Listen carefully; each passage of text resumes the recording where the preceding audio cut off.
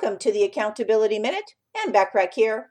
Today we're talking about the third tip to increase the productivity of your business, which is to delegate appropriately.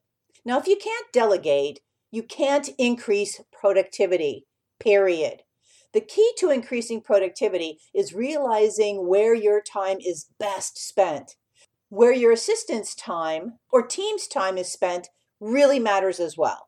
When you can delegate the right tasks to the right person, your business will operate without a hitch. However, hang on to those tasks that you should have let go of long ago, and you stagnate your success.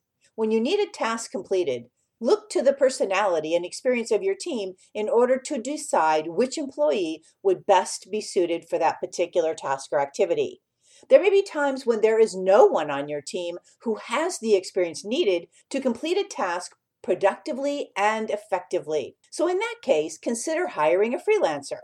If you need website copy or a sales letter, for example, contact a professional freelance copywriter. If you need a website, a logo design for branding for your company, hire a freelance graphic designer. Hiring freelancers is often one of the most effective methods of delegation. Experienced freelancers won't need hand-holding. They will have the knowledge and industry experience to get the task accomplished without pestering you. You'll also have the benefit of not having to pay taxes and benefits that you would have to pay a regular employee. To help you with delegation, download my free delegation list exercise to help you identify even more activities that you can be delegating, because I bet there are more. You want to go to accountabilitycoach.com/delegation-list-sample.